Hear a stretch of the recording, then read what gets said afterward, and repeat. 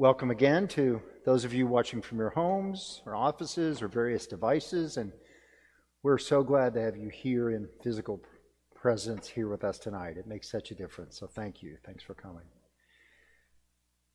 Tonight's short gospel reading, which you just heard me read, was from John, and it's often described in this unhelpful language as, quote, an unattached discourse of Jesus used as a summary proclamation. I mean, what does that make sense? What is that saying? It's collectively awkward, unhelpful, and confusing. Now, here's the best I can make of it. It comes out of nowhere. Jesus is in hiding at this point.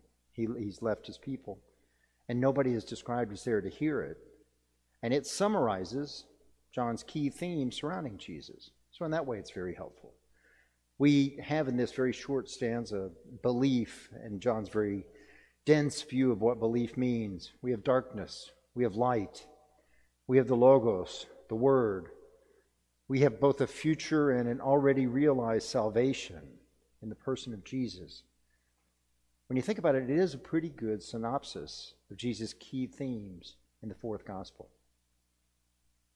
But there are a couple of novelties, though, new items that aren't well represented in other places in John. One of them is the idea of judgment. Now, judgment itself is not an unusual theme. John's passion, Jesus' death and resurrection is filled with judgment against various groups, chief priests, scribes, the Jews in general. It's worth noting this last bit is proven historically problematic, as John's gospel is a frequent excuse for anti-Semitism. But the judgment here is different. Jesus states outright that he comes not to judge the world, but to save it. Now, this runs counter to our hardwired belief that Jesus, that the Lamb of God, will judge us all at the end times. But here, his message is of salvation, of saving the world, and not judging it. And instead, we're told, the word I have spoken will serve as judge. The word, the eternal Logos, will serve as judge, not the person of Jesus. And that's hard to get your head around, but it reminds me of an essay by C.S. Lewis that I read in seminary and forced some folks to reread in the first year here with some of the members of the Lunchtime Book Club.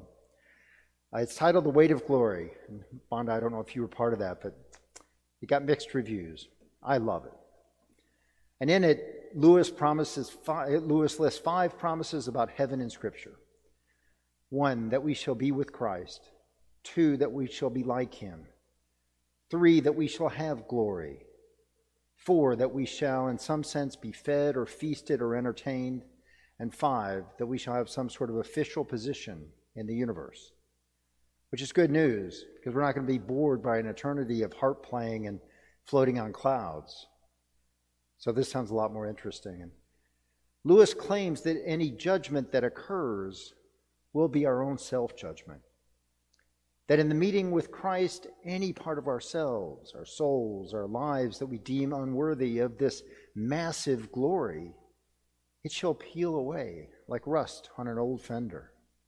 And what's left, if there's anything that is left, will finally be suitable for meeting Christ and being like him.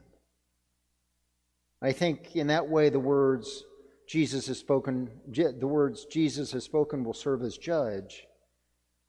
We'll strive to hold on to the parts that are redeemed worthy of glory. And that is, in fact, the weight of glory that we hear in the title of the essay. It's a lot of work to manage to live up to that standard. And the second interesting term in the short discourse is the use of commandment. Quote, the Father who sent me has himself given me a commandment about what to say and what to speak. And I know that his commandment is eternal life. Now, we're used to being commandments being things we do to stay in right relationship to God and our neighbor. We love one another. We love God. We don't kill. We don't commit adultery. We honor our elders, etc., etc. But this commandment is very, very different. It's about salvation. Jesus is opening the door to eternal life. Now, the fancy term is realized eschatology. Jesus is making real, actually being commanded to make real, to make an eternal life a possibility starting today with those who believe. It's hard following the commandments these days. Probably always has been. But it seems like there's so much anger and division that just keeps lingering. I can't watch the news and see the Arkansas legislature that seems particularly hell-bent on pressing everyone's buttons. The national discourse remains divided and rancorous, downright evil. And especially hard to love others when they seem to despise us. But that commandment, that great commandment, in fact, still calls us, still commands us.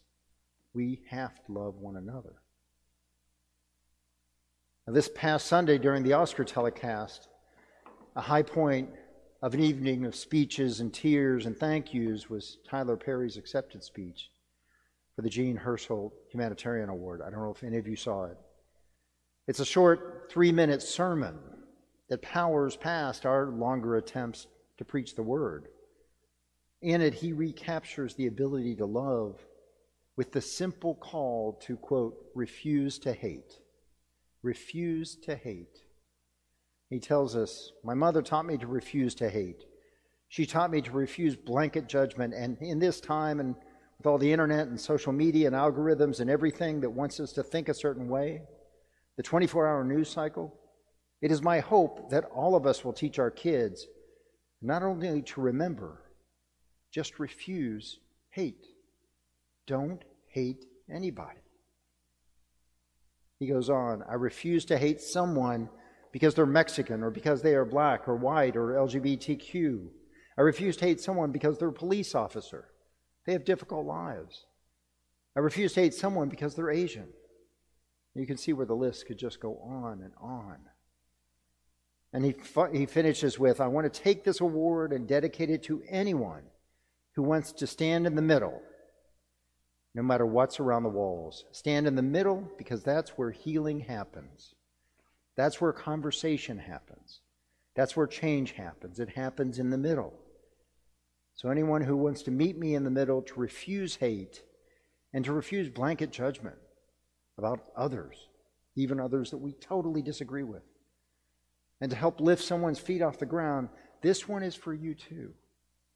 God bless you. And I like that idea. Standing in the middle isn't a benign, useless attempt to find elusive common ground. You know, we've heard about being in the middle, the centrists and all that, and the importance of staying that. Standing in the middle is a much more intentional, moral standing. It is refusing to hate. In fact, it is insisting on loving everybody. Everybody. And that is an active, disruptive role that can change the world. Stand in the middle, refuse hate, and lift everyone up around you. That's the kind of active belief that Jesus calls us to do throughout John's Gospel. And it's the kind of belief that we need now more than ever. Refuse to hate. Stand in the middle. Love everybody.